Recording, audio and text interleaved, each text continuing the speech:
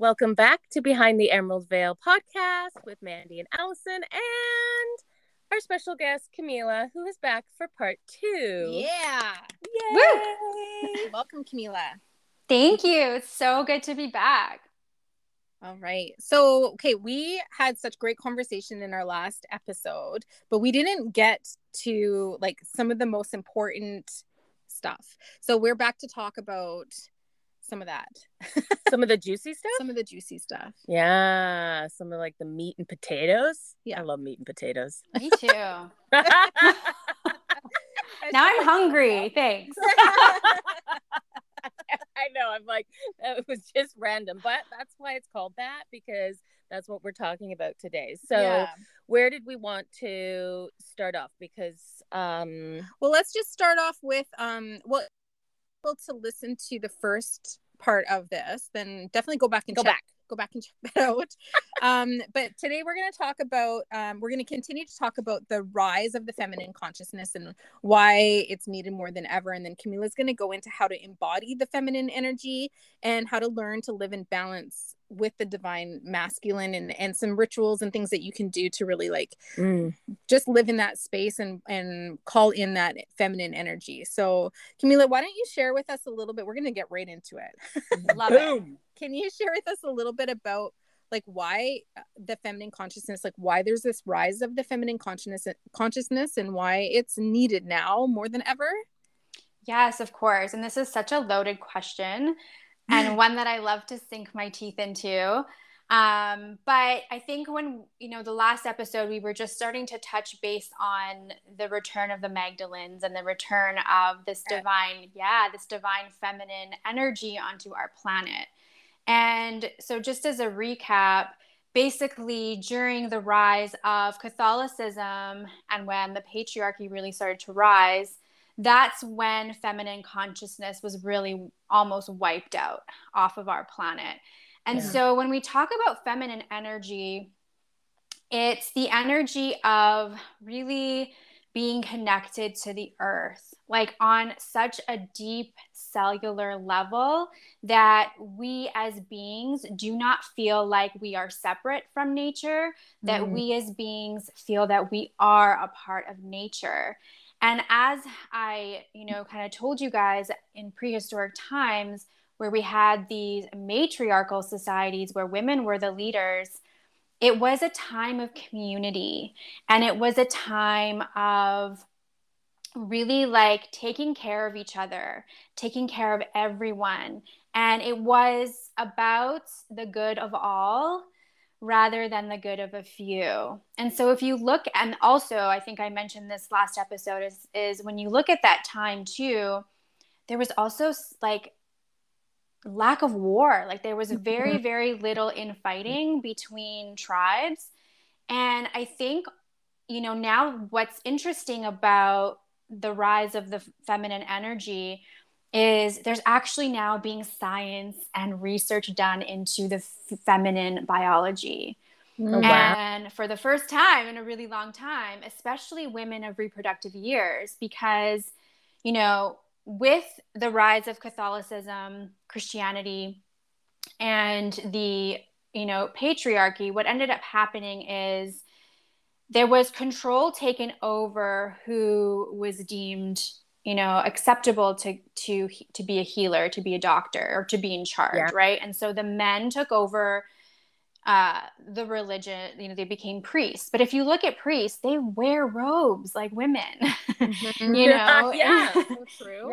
In the womb religion, menstrual blood was seen as this primordial sacred fluid. And now they turn that into wine, right? Now they use wine in religion to symbolize these things. Yeah. And so, and then men started taking over in the leadership and political roles. And what ended up happening was a lot of this feminine energy, especially the healers, the medicine women, the shamans, the green witches, the herbalists, the druids, the sages, they were all killed out, right? We know this. Through the witch trials, they were called witches and they were killed. And it's it's so hard to even know how many were killed. And it wasn't just women, it was primarily women, but it was also men as well who were in their divine feminine energy. Mm-hmm. And I remember reading this account of this one woman during this time who was burned at the stake for healing someone with plants. Wow. It's crazy. Like, someone had, in this account, because I read a lot of these things, and it was you. It was Mandy. It was Mandy. That was me. I was burned at the stake for healing somebody with plants. Exactly. I'm sure a lot of us were, and now we're back, right? Yeah. Right. But yeah, and she was burned at the stake, and in this beautiful account, Mother Mary comes and gets her. And the beautiful thing about fire is, like, a lot of these women that were burned at the stake, it's like, fire is a very powerful alchemical transformative element. So it's like, they thought they burned us, but they didn't. We just transformed. It's so true. So true. Well, because, like, even the fire, like the forest fires that we've all had and all that stuff, the destruction, but it's like, it's done to rebirth something too, right? Like, something comes from that. Life comes from that. Yeah. And when you're, like, talking, Camila, I keep thinking of, because I'm, like, into the show Outlander. Yes. And I keep me too. The scene that Claire, the main character, comes over to heal this boy, right? Who was suffering, which she realized was from poison. Yeah. But the priest was there. Was like, I remember that scene. Yeah. You remember that scene? And it was just like the priest knows all. Like, who is this woman coming in here? Who is this? What is this voodoo? And she ended up saving his life. And his ego raged, right? Like, that he was gonna come. And it was just like, oh my God, people, like, can we? But it makes you realize in that time how much can be kind of distorted, and how much people can be brainwashed into believing something, right? So believing, like, oh, it has to be an exorcism because the priest says it, and, like, there was no rationale for a reason. It was just what they were told and what they believed, and you can see how that kind of brainwashing can happen, and until you take your step back and you're like, okay, like, if we have, like, reality, and, like, let's have common sense here, people. Yeah. Like, why wouldn't a plant or something be able to fix? And what does it matter in the end? Right? What does it matter in the end? Because it's control and it's power. And within that change that happened also is we began to sever ourselves from Mother Gaia, from Mother Nature. And these doctors, like, the cruel, just backwards stuff that they would do, like bloodletting and all these things that they would do to people, right? And one of the foundational things that happened during that time also was that women started to turn on each other. Yeah.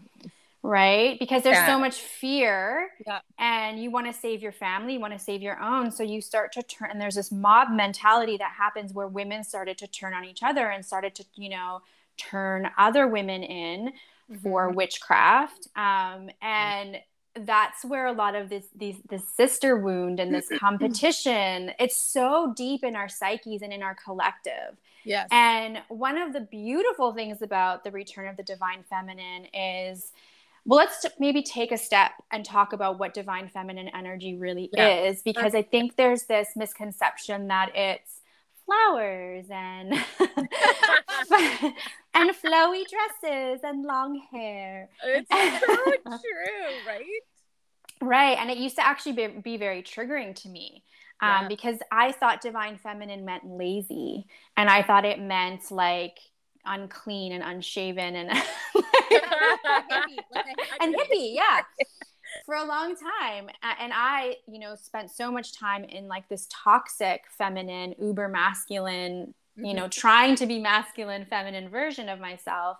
But when I really started to dive deep into, okay, why am I being so called into this feminine energy? And why do I feel so good being in my feminine energy? Like when I started to play in that energy, it was like my body was like, oh, we're home. Like finally we get to be like where we're meant to be. Mm-hmm. Yeah. And so when you think about the divine feminine, what it represents is being, simply being in your essence, and like not where the masculine is constantly on this productivity wheel, and you see it still like every single commercial, every single ad that you see on Facebook, social media. It's like, get this to look younger. All those stupid cellulite creams now, like it's just, it's constant.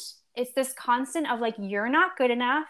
You don't have enough, and you will never be happy until you have this thing here that I'm trying to sell you.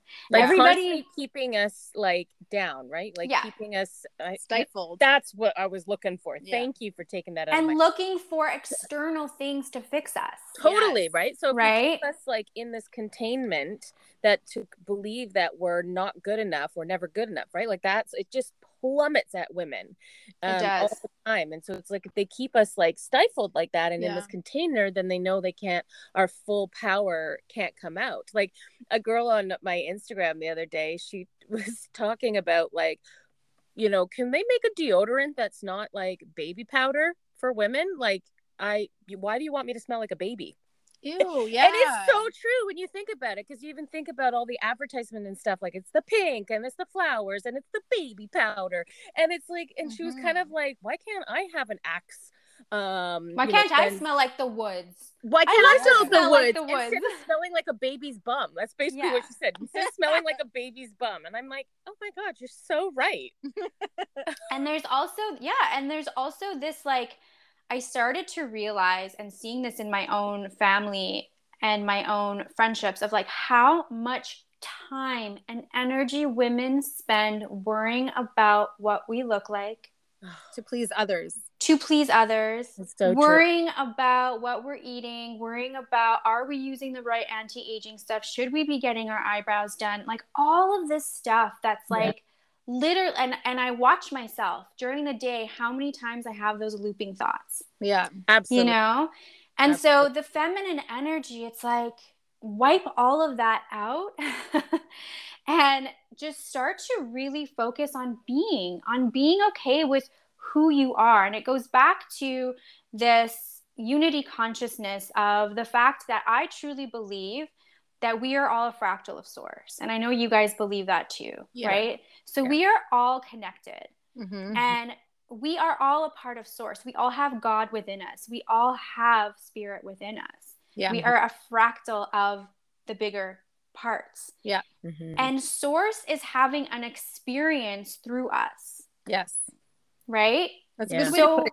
Yeah. Right? So source, God, is having a human experience through us, and gifted us with certain things, gifted us with certain things that we like, gifted us with certain things that we didn't like, our personality, the lessons it wants to experience through us. We are not broken. We are not broken. The system is broken. Yeah, that's so true. And so when we start to sit in the energy of, like, I always think about the wild rose, you know, and the wild rose, it doesn't bloom for others. You know, it doesn't wait until the right person is walking by to bloom. It doesn't tell itself, you can't bloom, you're not good enough. It doesn't wait for the right perfect spot to bloom. It just blooms wherever it feels like it, when it's divine timing. And it doesn't matter if somebody sees that rose or not, like, right? ever at all. I know, because it's in the wild, right? Yeah. It just does it for us to celebrate the fact that it can.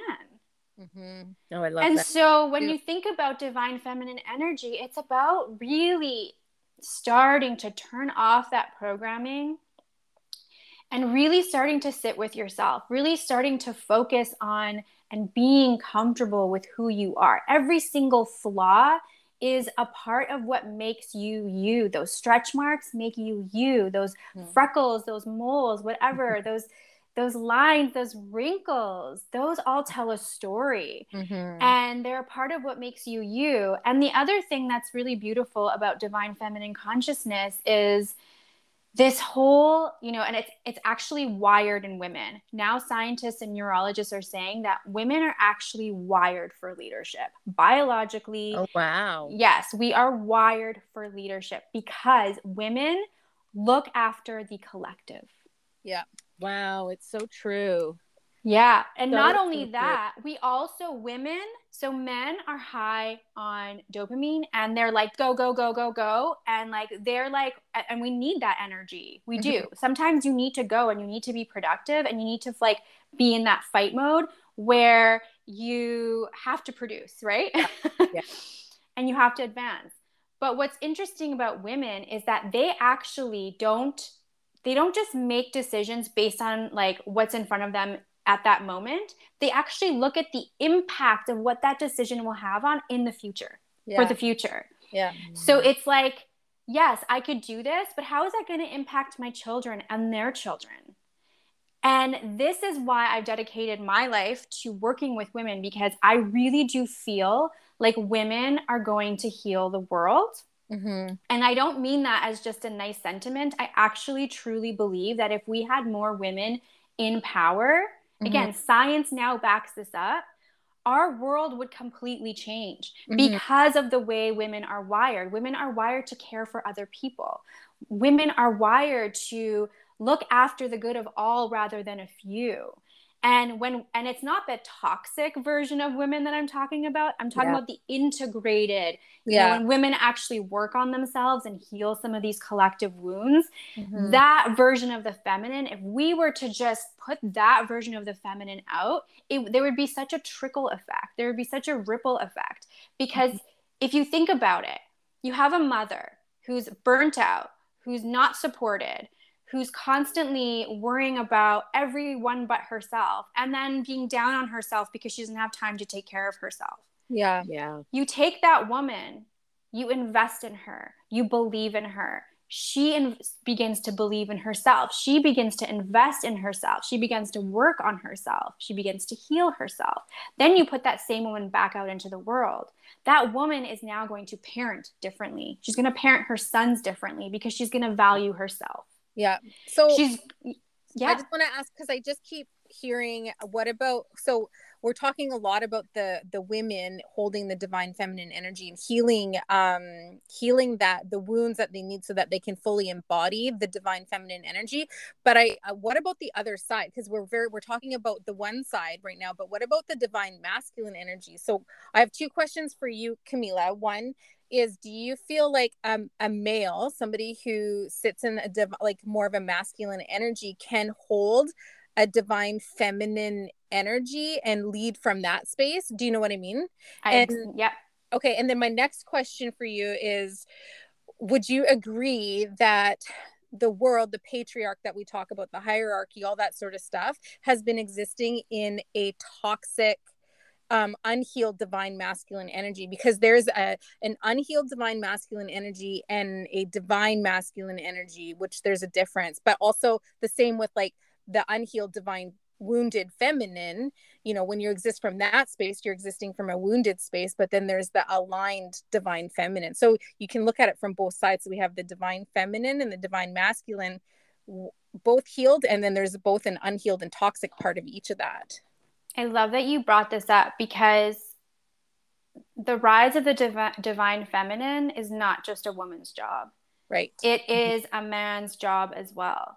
The reason why a lot of us are focusing on women right now is because they have been so stifled and ignored. If you think of even like studies that have been done, like for health studies, like women have been left out of health studies of reproductive years just now we're finally starting to learn about our own biology. I live this every day. I live with a chronic illness, and gynecological, that whole field is so stifled. They have no idea how to help me. Like they have no idea how to help women. But going back to what you said, yes, but I believe that it starts at home. Yeah. And I believe that it starts with the mothers and how they raise their sons and how the fathers raise their sons and how you need to realize that the way that you as a woman, like I was going back to saying, you take that healed woman, you put her back out in the world. Yeah. Yeah. If she starts to project certain things to her sons, they will start to see women differently. Yeah. I don't know what it was like for you guys growing up, but for us, the women did everything. Mm-hmm. And, we're Polish immigrants, and my mom and her sisters like serve the men. They did, we go to family things and the men don't lift a finger.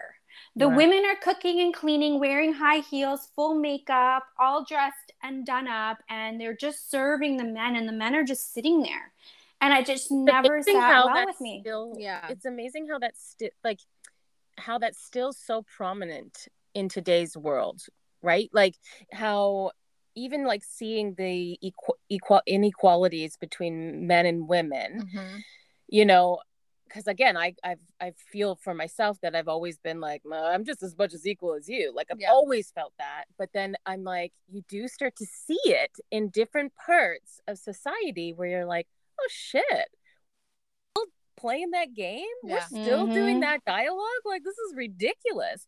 And it's so crazy to still start to see these things pop up. Like, yes, we've made major headway, but I remember like talking to a coworker, she was close to retirement, and she'd said like, it was not allowed to be a part of the pension plan. And in my head, I was like, man, like I picture that stuff like way before my time, but in reality it wasn't. And I'm like, that's fucked up. Yeah, that's really fucked up that women what?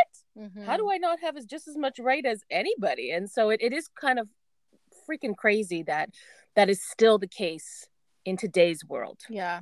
Well, and I think too, it goes back to us as women also encouraging and giving permission to the men in our lives to be vulnerable, to take the time to heal, because there's also this like, oh, like a feminine man is not attractive. A man who shows his emotions is not attractive, right? And it has to be a complete culture paradigm shift. Totally. Where men are allowed to show their emotions.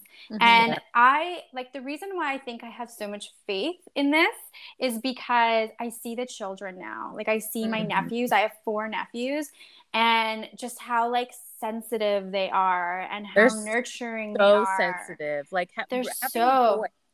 I didn't realize how sensitive they naturally are, even compared, because I have boys and I have all nieces, and they're like my sister and my son are 2 weeks apart, so we really got to watch the two of them kind of grow up, and it was fascinating to see like how sensitive my boys are.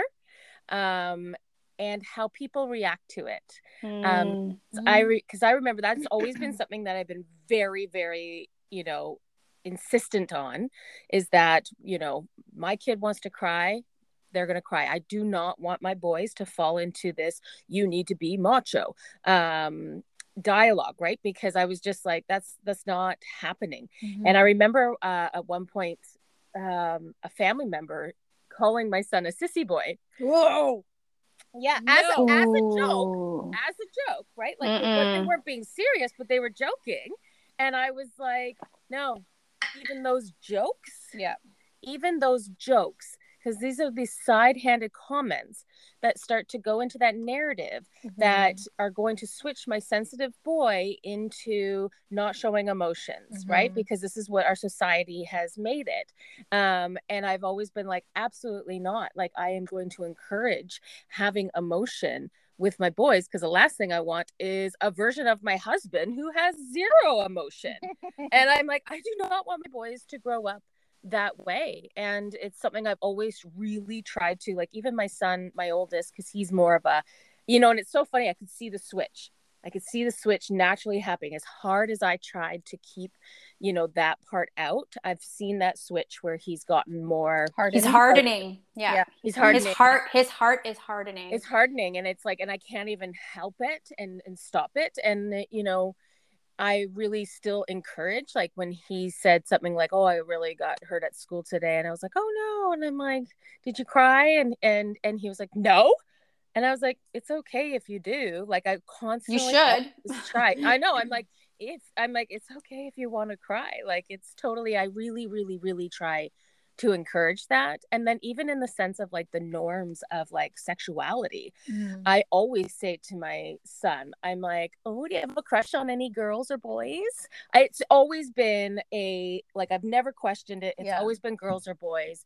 And that's just been the norm because I never wanted to put him into a box, force him into a box by being like, "Do you have a crush on any girls?" And then in his head being like, "I have a crush on a boy," but obviously that's not appropriate. Yeah. Right. But like really trying to keep that. But it's like our society is so hell bent and determined that, you know, like girls can wear blue, but boys can't wear pink. Don't you find that odd? Like I find that super weird. Like, so there's like these double standards that kind of happen all over the place. It's all over the place. But that's what we're here to crush.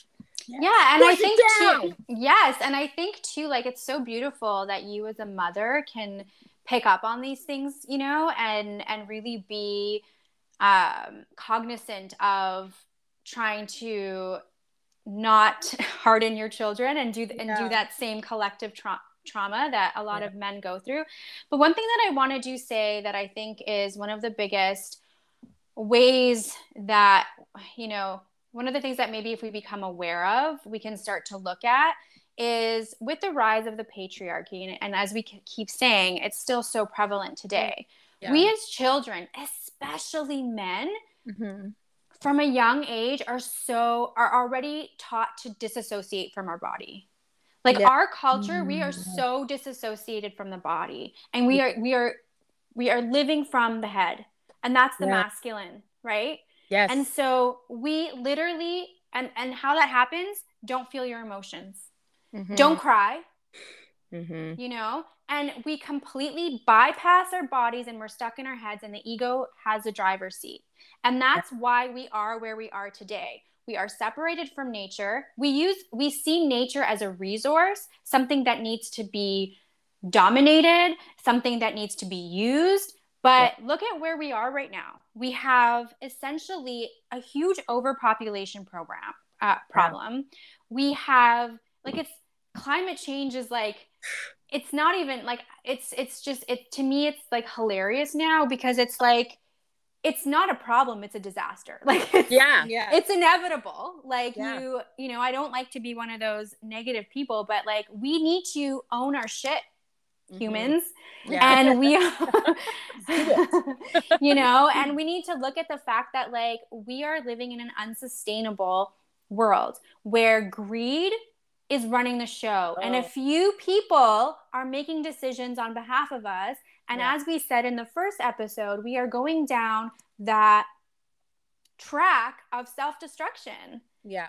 And that is why the Divine Feminine is coming back online to remind us that we need to be embodied. We are here to have human experiences. We are here to be a part of nature.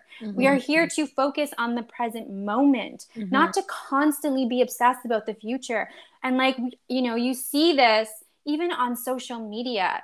I have such a love-hate relationship with it because I know you guys do too. And a lot of intuitives and spiritual people do. Like, there's a means to an end. But, you know, you have all of these children, like, and even in our community, like these, you know, intuitives and spiritual people, like chasing followers. I hate that word. Like, you know, like, but for what end? You're like spending all this time and all this energy, like spending all your time on social media in this fake world. For what? Like, for what end? What is 500,000 followers going to get you? Like, what do you think that's going to get you? Meanwhile, you're completely disembodied. You're not paying attention to your to the present moment, and you're not living your life.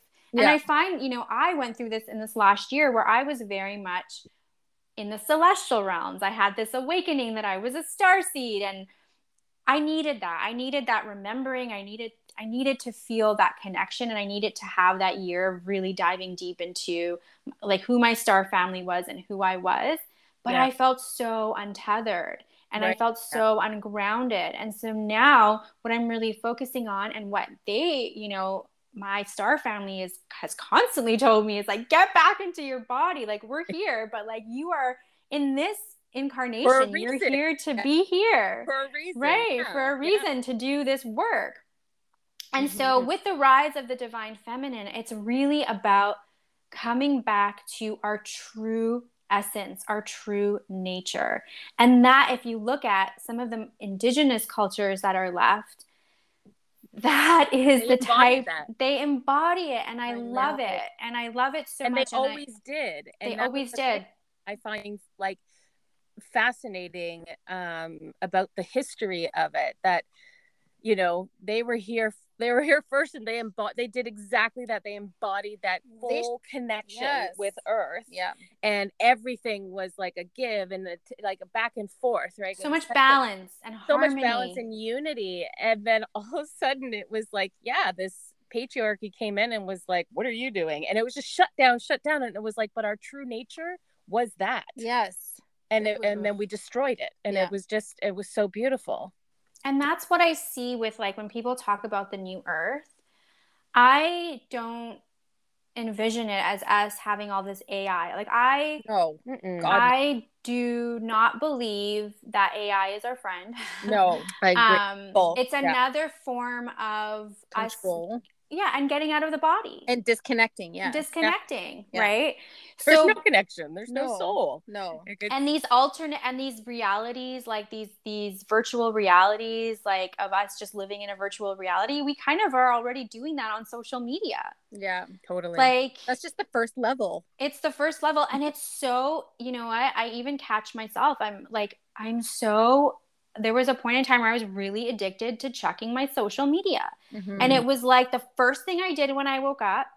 And it was like constantly every day. And I was like, why am I even on here? I don't feel good being on here. Yeah. All I feel is like comparison and lack when I'm on here. Why do I keep coming back here? For what? Right. Yeah. You know? And so if we want more balance and harmony, I really do believe it starts at home. And I believe it starts with the individual starting to come back to their true essence, getting rid of all of that external noise. And this comes back into the wild path, because we are all here, like, being a fractal of source with our own unique gifts. We came here with our own unique experiences that we're meant to have. And we're here to walk our own path. Yeah. But if we continue to just accept what we're given, like we're given, as children, we're just given this box of like, okay, this is what you're going to do. You're going to go to school, you're going to get married, you're going to have kids, you're going to work till you die, then you're going to retire, and then we're going to put you in a old folks home. Cool? Right. And we just accept it. And we're like, okay, because everyone else is doing it. Yeah. But and so you step out of that, you are the wild woman or the wild man. You are the like, what's wrong with you? Yeah. And then people are like, wow, that one's gone off their rocker, right? Because they're not on this. Not in the same path as everybody else. Yeah. That conveyor belt that you talked about. Right. Yeah. And then it's like about really finding yourself. But in order to find yourself and really connect with your soul, you need to return to stillness. Yeah. You need to return to nature. The cosmic ancient mother Gaia, even though we've severed from her, even though we've done so much damage, she's always here to receive us. And so it's like coming back into your body, coming back into your true essence, taking that time out and really figuring out, who am I? And like being okay with who you are, like really, really starting to be okay with the fact that like, I'm a shitty cook, or like, you know what? I have a temper, and like starting to be okay with that. Yeah. And really starting to see that as a gift. And then once you kind of like realize and really start to become comfortable with who you are, it's like coming back into the body and feeling safe in the body. We are so untethered from the body because we have been taught that it's an unsafe place to be. Right. And so it's like coming back into the body and realizing that this is our vehicle here. This is a technology. And it is such an untapped resource. There are there are so many beautiful portals, especially women. Oh my gosh, that we have access to. Now when I connect, I'm connecting through my breast. I'm channeling Goddess Hathor through my breast. Wow. I'm connecting through my womb, and I'm taken to all these insane underworld portals. Crazy. And really starting to connect to earth magic. Yeah. Like the animals. Yeah. The elements, the directions. Think about the elements. Water, earth, fire, and air have been here since the beginning of time. They have seen it all. Yeah, they have never faltered. Never faltered. Connecting with the spirits of these elements, connecting with the trees. And so some of these rites and rituals that, you know, people can start to do to start to embody this energy is the number one that I always say is like, come back to nature. Yeah. And that doesn't just mean like get out in nature, because that's really important. And that to me was the biggest, when people ask me like, how did you get back into your divine feminine? How did you get back into your body? Nature. Every day for an hour, no headphones, no music, you in nature. Yeah. Going out into the woods, going out into the water, exploring our beautiful earth, exploring your neighborhood, getting outside and really just walking in nature. There's so many, and not like worrying, like getting out of your head and just really experiencing, like stopping, taking the time to stop and smell the flowers, hugging a tree, exploring the forest floor, exploring the beach and finding cool rocks, like really immersing yourself into the elements. But then that also means coming back to nature within yourself. So what does that look like? So that means being in your natural state, not putting on all these masks. Yeah. Right. So when I go, and it was so like prevalent for me that for years, I would not leave the house without makeup. I had to have my nails done. I had to have makeup, and I had my armor of like, I was in control. I knew what was going on. I walked into the office. I had my armor on, and it was like, no, coming back to nature within myself, like not doing my hair every day, not doing my makeup, you know, being like, one of the other things that really, with someone who's really struggled with disordered eating, for a year, I sat in front of the mirror every day and just looked at myself, like naked, and looked at myself and started to really get comfortable with my body. And there were days where I was bawling and I was angry and I was throwing things because I was just disgusted with what I was seeing. But it was something I really needed to do, because I had such a narrative, such a story about my legs and my butt. And there was so much hidden wounds and like darkness in these areas of my body that I was carrying that I had to face. I had to face my shit. I had to face that. Like, I don't have a thigh gap and I don't care. You know? Like, my legs are big and they smush together and they're jiggly and I love them because they are my mother's legs and they make me feel very like tethered and grounded, you know? Yeah. And it's like little things like that. Like, I don't freaking have abs, you know, and I don't want to. Yeah. Right. But it was like, it was like really going through. Yeah. It was really like, it was so uncomfortable it felt so unsafe and uncomfortable to be in my body. And it was like working through it. And every day I couldn't even look in the mirror and say, I love you. That was too much for me. Oh, sorry. I have dogs. I don't know if you can hear them. No worries. Okay. Love dogs. Allie goes crazy. Yeah. I do. But even just like starting to look at some of these body parts and saying, I'm learning to love you. I want to love you. Really, the other things that you can do too are like spending some time with your body. Like when you get out of the shower, like our bodies are such an afterthought, you know, like we shower them, we put clothes on them. Sometimes we put lotion on and we're gone and we're out of, you know, out in our day. Yeah. But it's like spending some time and like really like massaging your body, putting some like oil or some lotion when you get out of the shower. And intentionally going and rubbing like different parts of your body and sending love and gratitude to those parts of your body. Yeah. For all of the things that they do for you, like sending gratitude for your legs, for keeping you grounded and keeping you and like tethering you to Mother Gaia, like all of these beautiful things.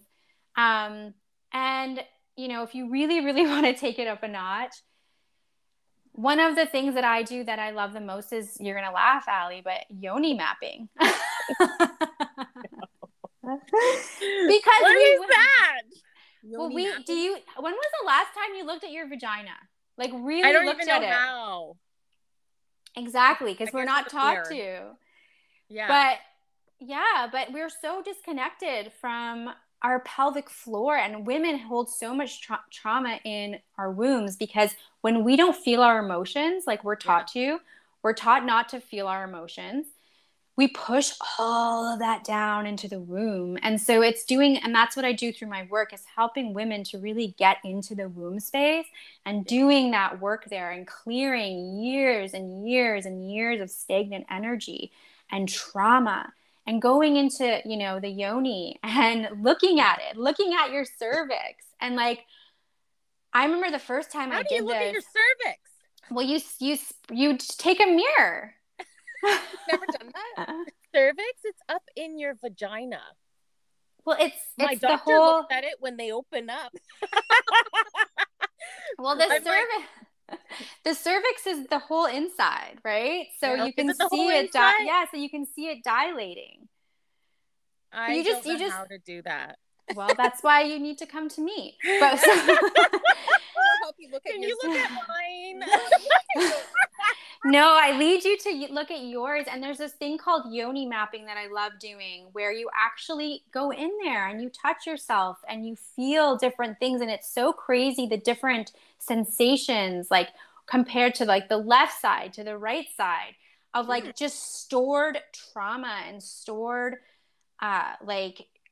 collective wounding in there. And it is one of the most powerful things that women can do. When you do that, I feel like a goddess. I just feel so empowered, because you just start to think about like how powerful the yoni is, how powerful the womb is. You just never look at yourself the same way again, ever.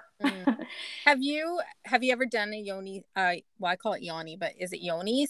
A steam? Yes, I do that as well. I love doing those. It's such a prime. She's laughing. Allie's laughing. Allie's dying. Well, because I just brought this up to her in one of our other episodes. I don't know if it'll air before or after this. It's because I saw the meme where it was like talking about this, like you went to like a spa, but for your yoni, and it was all of these like seats of steaming, and then somebody said, "Man, that must smell delicious." Oh my goodness. I was like, ew, yeah, so gross. But do you see how that's coming from a wounded that's coming space? out of a wounded space. And because we were taught it's stinky and gross. Yeah, and it's not stinky. It's beautiful. Well, and then even like I have like a hard time, because I remember I was gonna try out birth control, like the ring type of thing. Nuvo ring. Yeah, but you had to like the cup thing that you put in there. Oh no, not that. Like birth control, like the ring. Oh, birth control. So it was like a ring that goes and sits up at the top of your cervix, and I remember it was something that you had to like put in and then pull out, and the thought of going up in there myself, and that's the thing. Like I'm very open sexually, like I'm very open about all that stuff, but there's something about me going in there and going all the way up in there that I'm like, oh my god, I just can't even. It like creeps me out, and I'm like, why? I have no idea why. Can we talk? Can we talk about this, because this is so important, and it's again, it goes back to how we were conditioned and programmed, and so it's not. Don't shame yourself for that, because that is something that we as a collective as women have been taught. And I remember at the beginning of my journey with healing my, chronic reproductive issues, like I still to this day, like have a hard time with menstrual blood. Like it was so disgusting to me. I hated it. It was a nuisance. I didn't even want to look at it. I didn't want to see it. I can say most women do feel that way, right? It's a nuisance. It's a nuisance. It's like, right? I think uncomfortable. Yep. But it's so freaking powerful. When I actually started to like look into like what it, has like regenerative stem cells in it. It was used in olden days, like in prehistoric times, it was used as a huge healing elixir. Same as breast milk. It has crazy healing properties. Yeah, because breast milk, oh yeah, I remember I used to, when I had my youngest, and I remember like Carter getting sick, and I would literally put breast milk in like chocolate milk, because obviously if I told him it was breast milk, he wouldn't drink it. But I knew it was like liquid gold. Yes, it is liquid gold. But was like, I am just gonna do this. Here's some chocolate milk, because it was liquid gold, right? Like, to give it to them. So I didn't even think of like your menstrual as being the same. Well, and that was the other thing. Okay, I'm probably gonna have like all the followers leave. So for my second pregnancy, I ended up having my placenta made into pills. Beautiful. Right? Beautiful. So, I'd heard that, and I knew I was having another C-section, and I struggled the first time, and it was something that I'd researched and looked up, and so I was like, you know what, I'm gonna fucking do this. And I remember my husband being like, really? Like, you're gonna spend that much money to get? And he's like, do you know it works? And I was like, of course I don't, but I'm the one going through the trauma of having a C-section, and if there's a chance that it works, I'm taking it, and I want to do it. And I, maybe it was in my mind, but I do not believe it was in my mind. I had so much energy taking these placenta pills that I remember like getting to the end, and I was like, what am I going to do without them? Like, the having the baby and everything was completely different scenario from my first to my second. And I do feel like it was the placenta. And I know people have said, you ate your placenta. I'm like, no, I didn't eat beef jerky. It was a pill. It was a pill. They put it in a But back in the day, women would eat their placenta. Well, and all species eat the placenta after giving birth, right? Like, that was something that, and so that's where I was like, I can take and that's another thing. Menstrual blood, like, we all, like, our mother's womb, we were all drenched in that blood. We all, men and women, are covered in their mother's blood. So why is it such a disgusting thing? And it takes time to really reprogram. But I remember after months of I was like, I'm going to get over this. Like, I need to like reframe my story around my menstrual blood. And I started to put it on myself. Yeah. I tasted it. I put it on my face. I wore it as a mask. I started to like pour it back into nature. Like, and the first few times I literally was gagging. That's how much of like a visceral disgust I had with it. But these are all things that like we have a lot of work to do with. Yeah, it's true. To reprogram. And the last thing I'll say about the men thing is like, it is up to the men to support us. Like, whenever I get this question, it's like, men, support your women in their healing journey. Support your women in their journey to become leaders, because we need women in leadership. Help them out at home. Help them out with the children. Don't leave everything on the women, because the women need to be out in the world. The women need to be healed, integrated, and out in the world. It's so true. And it's such a 50-50. Like, that's what always drives me nuts. Like that because the fact that it is so prominent still nowadays in households, right? With men and women and the kids. Not mine. But I would say most of my friends, it is like that. Well, I remember at the beginning of my marriage, and after having our first, I'm on maternity leave, so I am doing all of the things in the house, but that transition for me to go back to work, it was difficult for both of us. But I remember sitting in a group of women, and they were all over, and my husband kept hearing everybody complain about or venting about how they are doing everything at home. And I was so grateful that I didn't have those complaints. I didn't have those issues in my home, because my husband, Nick, he is so supportive, and he does probably more than I do around the house. Like he's doing laundry, he's cooking dinner, he's going to the grocery store on his way home from work because he knows what we need to cook for dinner, and he's taking the kids to all of their sports, and he's like, we're doing it 50-50. So if I know the laundry needs to get done, then I'm starting it and he's finishing it. Do you know what I mean? Like, and there's no conversation about... But I think it's what you allow, right? So I have friends that they complain about it, and then and it's like, but you're allowing it. You've created the script. Yes, that's also right? True. Yeah. If you went and you were like, I'm not putting the kid to bed tonight, it's your turn. You're creating that script. And that's how it is at my house. But I think we have to also have compassion for those women, because even in my family, like I have a beautiful partner who's the same way. Yeah. And I still have to check myself, where he'll be like, no, hon, like you just cooked like a beautiful meal. Like I'll do the dishes. And I'm like, no, I'll do it. You know, and then I have to stop myself and be like, no, you know what? Yeah, I'm going to have a bath. You do the dishes. You know? That's where we can't. Healing the woman. Healing the women. And we can't just put it on the men. Instead, like I think of some of my friends that I'm like, you know, I wouldn't say that the men are bad. It's like, why wouldn't they? Like, if all of a sudden my husband was like, I want to do everything, do you think I'm going to be like, stop, let me help? I'm sorry. I'm going to be like, okay, I'll do it. That's just human nature, right? Like, if somebody's going to take and do everything, you're not going to be like, most of us are not going to be like, actually, no, I want to. Most of us won't. But we should. And that's the thing where I think then we also then say like, oh my God, your husband's such a dick. Da, da, da, da, da.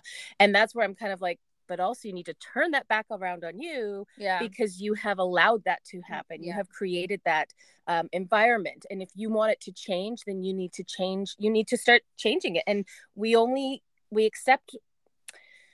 we invite in what we accept, right? So if you don't accept living where you're cooking all the time, well, then you need to make that change. Yeah. You need to make that change. Yeah. But I think what like Camila is talking about, for us to heal our divine feminine, will bring those changes. Yeah. Because that will bring so much, that will bring us home to ourselves and to our own power. And then that will begin to shift. Yeah. And then also like at home, the mother, right? So I always bring it back to the mother, because if the mother's taking the time to heal herself, to heal those ancestral, you know, tendencies, and then starts to that ripple effect, right? She's then going to, you know, raise her son to respect women. Yeah. She's then going to raise her son to see that, you know what, I'm not a martyr for you. My life does not revolve around just doing everything for you. Yes, as a parent, you do some of that, but you also teach the son that like you have a place in this house as well. So you have to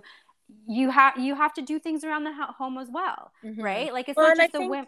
Yeah, and I think teaching sons and daughters that there's equality and everything needs to, like, I think it comes down to, it needs to be equality on both sides, and that we're, you know, that basically that balance of divine feminine, divine masculine together, you know, that, and I just think that's so important in that aspect, that there just needs to be this equality brought up, that it's like, it's not the dad's fault that he's doing nothing, and it's not, or it's the mom's, you know what I mean? Like there's this constantly going back and forth, like in that sense of like, you know, like maybe Nick wouldn't do those things if it wasn't something that, if you were like, no, I want to do it, who know, you know what I mean? Like it might be something that it's like, once we bring that, where it's like, well, no, I'll never like accept that in a partner. And I'm like, I will never accept that in a partner. So I don't have a partner that expects me to do everything. Yeah. Right. And vice versa. Right. Because I've had friends that the male does absolutely everything for the female, and she just walks right on over, you know? And so it's like creating this like balance. Yes. Right. Beautiful to balance. bring that. That sacred, that sacred union of divine feminine and divine masculine energy, which is not male or female.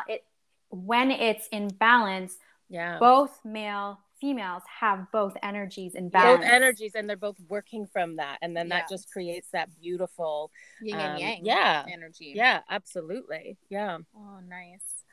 Camila, so we talked a little bit about like how to start embodying your feminine energy. Do you have any other tips or rituals or ceremonies like that beginners can do to really start listening to go within and go and start embodying their femininity? Yeah, I think again, it's just, it's starting to look at your life and seeing how much is scheduled. Right. Like how much of your life is scheduled. And I understand if you have kids that there's going to be some of that, but it's starting to really like take out chunks of your time to just be, to just play, to not organize, to just go with the flow. Don't plan. Just, let go of control, right? Because the feminine, the thing that I love about the feminine is it's like the fertile unknown. Yeah. Where it's like, and this is what's been really interesting for me in this last year of my life is living in this feminine energy is not planning, which is so difficult for me, but it's literally being in surrender of like following my intuition. And that's what I mean about getting quiet and getting into the body, because then your body starts to speak to you. Yes. Yeah. Your intuition starts to speak to you. And then you can start making decisions in the moment, being in the present moment based on your intuition. Yeah. And so it's little things that you can do in your day, like, starting your day in a meditation for a few minutes, giving yourself an afternoon where you don't, or an evening where it's not planned out. You just play with your family. You guys just do whatever feels natural to do in that moment. Not planning things so far in advance, Yes. Just like doing things out of flow. And the most important thing is learning to start to listen to the signals of your body. So when you wake up in the morning, checking in with your body and going, how are you? And doing a body scan where you start from the crown of your head and you move down your various body parts and you ask your body, what do you need? And, starting to really to begin that dialogue. Like if you have pain in your lower back, like really honing in and going like, what do you need? Yeah. And you know what? Some days that means, my body's like, I just need to rest. Like I just need rest today. So I'm, even though I maybe had scheduled a run that day, I'm not going to go for that run because my body's asking me to rest. Or there's some days, right? Like you don't feel guilty. Yeah. We do feel guilty when we're like, damn it. Yeah. Right. Rest is medicine. Yeah. Rest is medicine.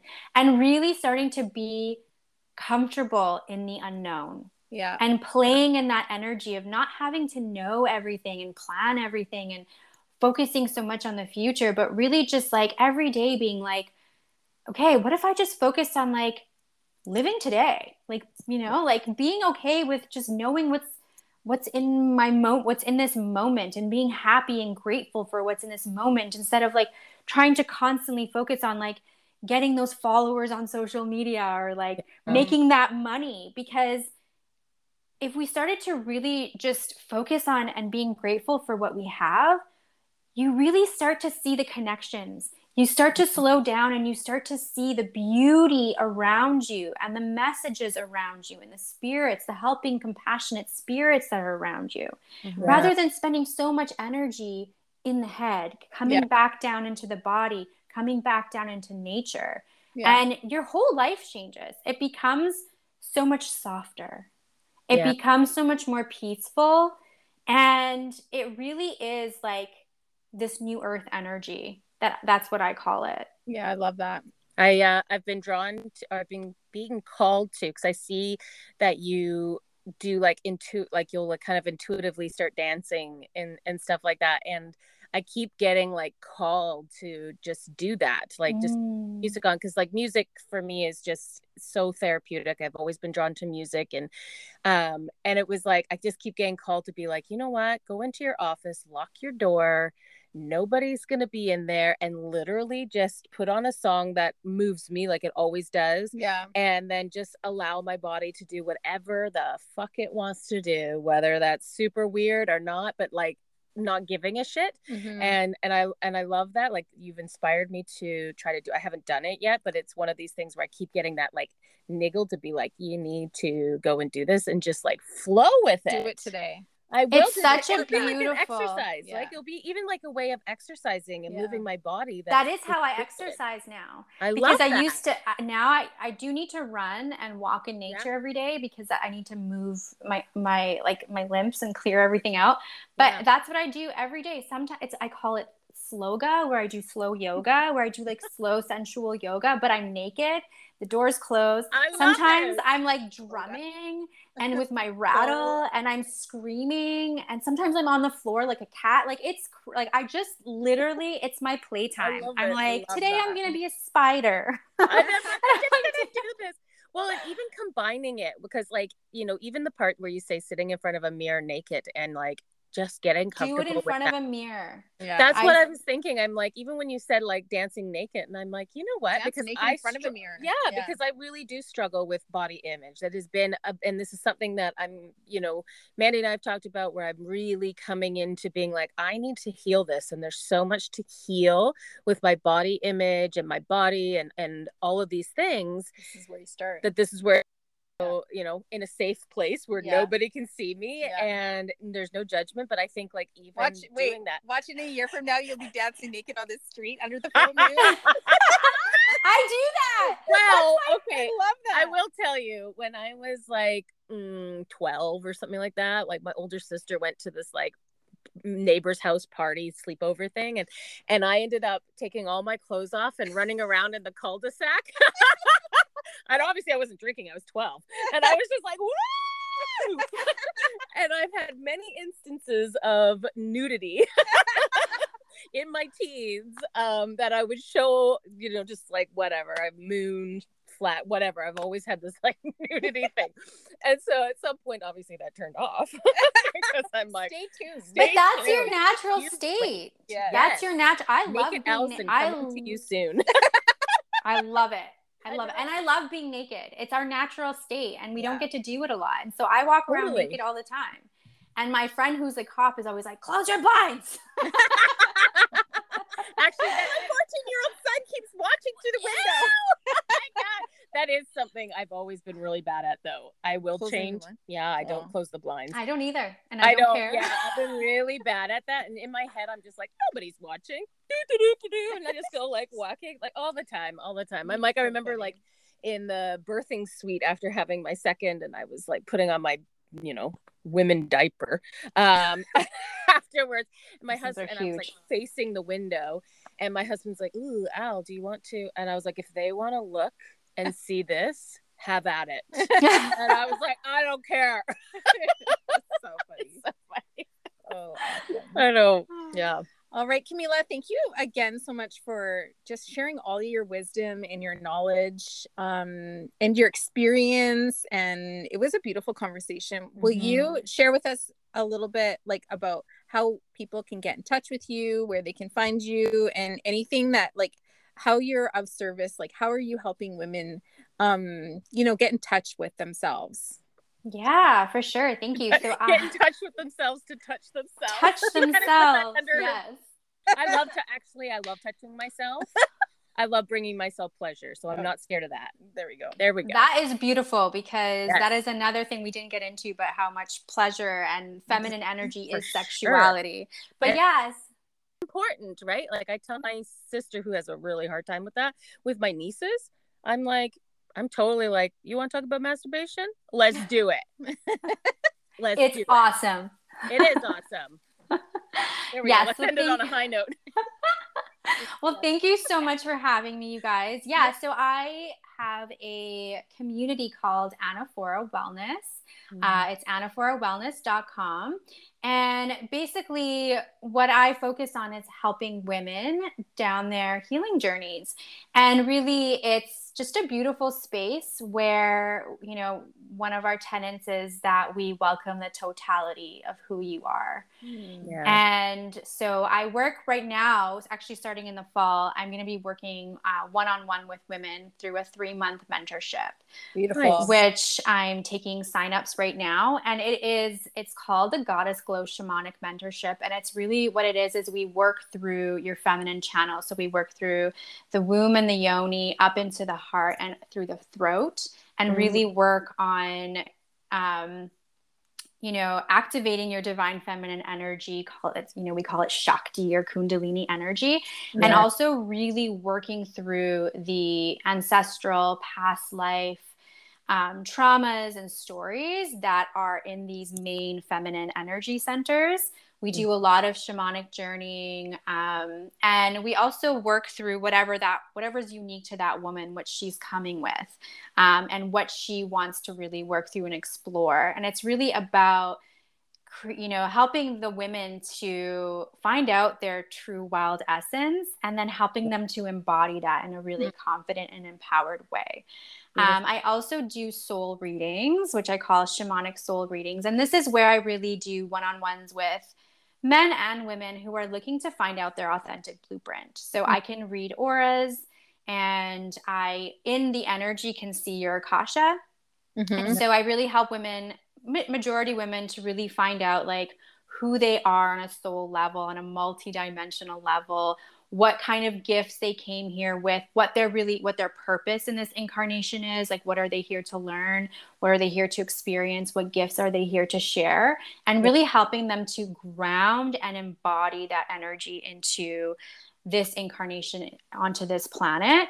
And then the last one is the womb work that I do, which I call a cosmic womb ceremony. And that's just a beautiful deep dive into the womb.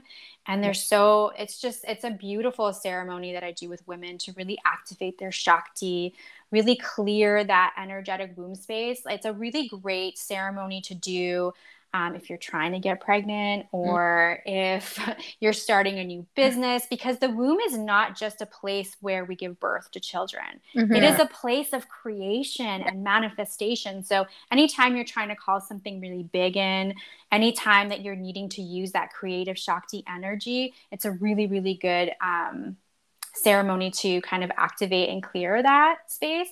And I also bring in a lot of goddesses. I work a lot with the goddesses, being a priestess, and a lot of the earth and helping spirits. That's kind of my shamanic roots, into these ceremonies and into these individual one-on-one sessions to really help facilitate. And I feel like I'm more like the conduit and allow these deities and these energies to kind of work through me.